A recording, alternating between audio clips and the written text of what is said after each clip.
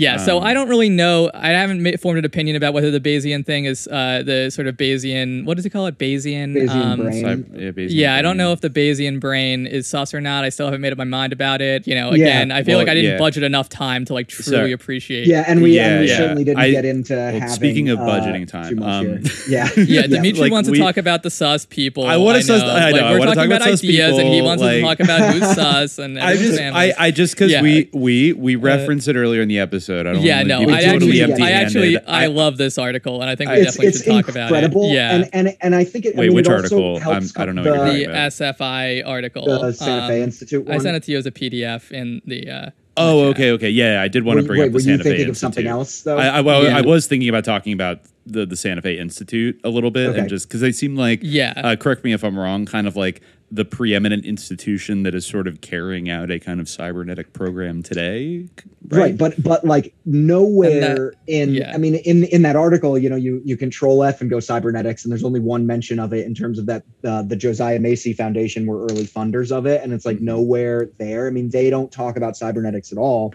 The Santa Fe Institute is a private research institution in Santa Fe, New Mexico, obviously, that is dedicated to the study of complex adaptive systems, right? Which, people may recognize from this conversation as like basically being also what cybernetics is about.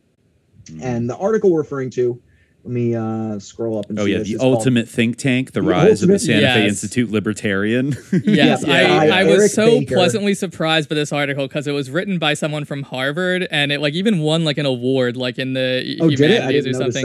Like at the bottom, like it says, this article was awarded a special commendation by the judges of the 2021 History of the Human Sciences Early Career Prize. Wow, and this is Eric Baker. Yeah, and this is like it's a very interesting article, but like my favorite part about it is that something that you generally do not see in academic history of science articles is that there's an amazing swerve like in the last paragraph to be like, and also like they're all connected to Epstein, which is like just great.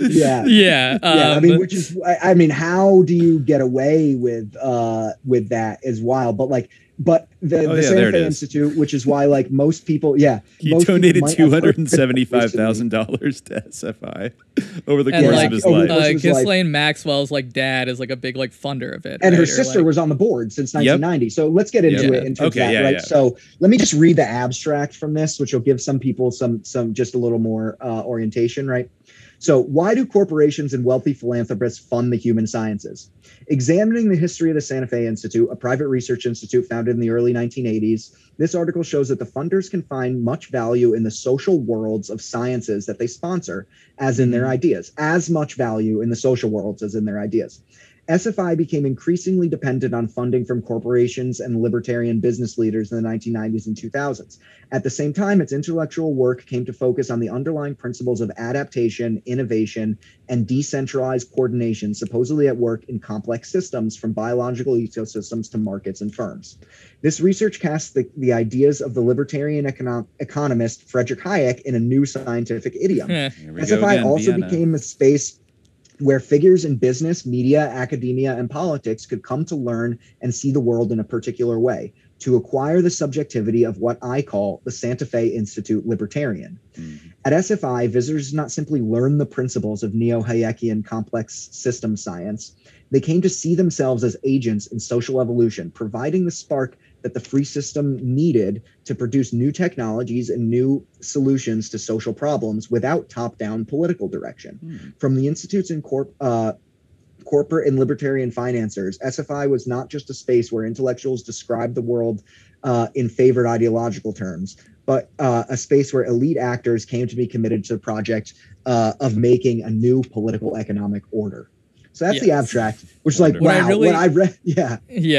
What I love about this article is like the theory of it. Like he says at a certain point, like it's not like necessarily about like building like an ideological orthodoxy of libertarianism. It's about creating like these libertarians who then go out in like in a decentralized way and like they embed themselves in all sorts of different relationships. But like, and you can totally, I think that like resonates to like all sorts of things we've brought up, including like, the networks from like the past, actually, like and even I think you can apply it to like Times Square and that type of thing. Like, let me see if I find, absolutely. I think that's kind of what's happening there, right? Kind of and pressure cooker institution to shape consciousness for certain, like influencing the influencers, right? Yeah. This is key. This is kind of where he explains it. I'll just very quickly because I'm on it. But in this article, I develop an explanation for the disconnect between the intense enthusiasm of corporate and libertarian financiers for SFI and the comparative political economic timidity of many of its official research publications.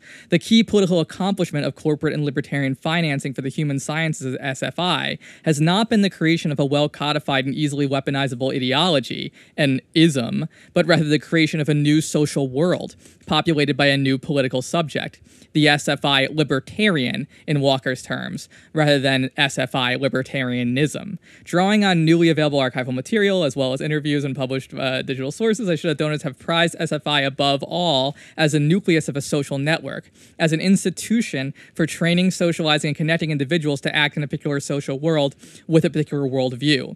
More important than SFI's production of scientific papers is in a production of thought leaders through seminars, fellowships, conferences, educational programming, and alumni networking. It has never been necessary for these thought leaders, the various corporate executives, entrepreneurs, public intellectuals, consultants, and so on, who find their way to Santa Fe, to grasp the nuances of the complex system science or even commit themselves to an orthodox libertarian ideology. What has mattered is that they come to inhabit a particular conceptual worldview, that they learn to understand society as a system that is always spontaneously evolving and adapting, with solutions to social problems constantly emerging and gaining traction thanks to the innovative ability of individuals like themselves. So I think that's like a great framework, and I think it applies to everything. You can't really, and I think it's a great model for like a history of science, that you cannot really separate the history of ideas really from the history of institutions, or epistemology and technology or anything, When we talk about a social when Pickering talks about it, the social basis of something like cybernetics, this is kind of creating a social basis for a certain type of cybernetic-like science, but that doesn't have they've replaced some of the political overtones that may have gotten into early cybernetics with like libertarianism. Yeah, I mean, former President Jeffrey West said himself in 2007 that its product has been people as much as it has been ideas. Yeah. For access to the full-length episode, subscribe to the Hour of Frequency at patreon.com/subliminaljihad.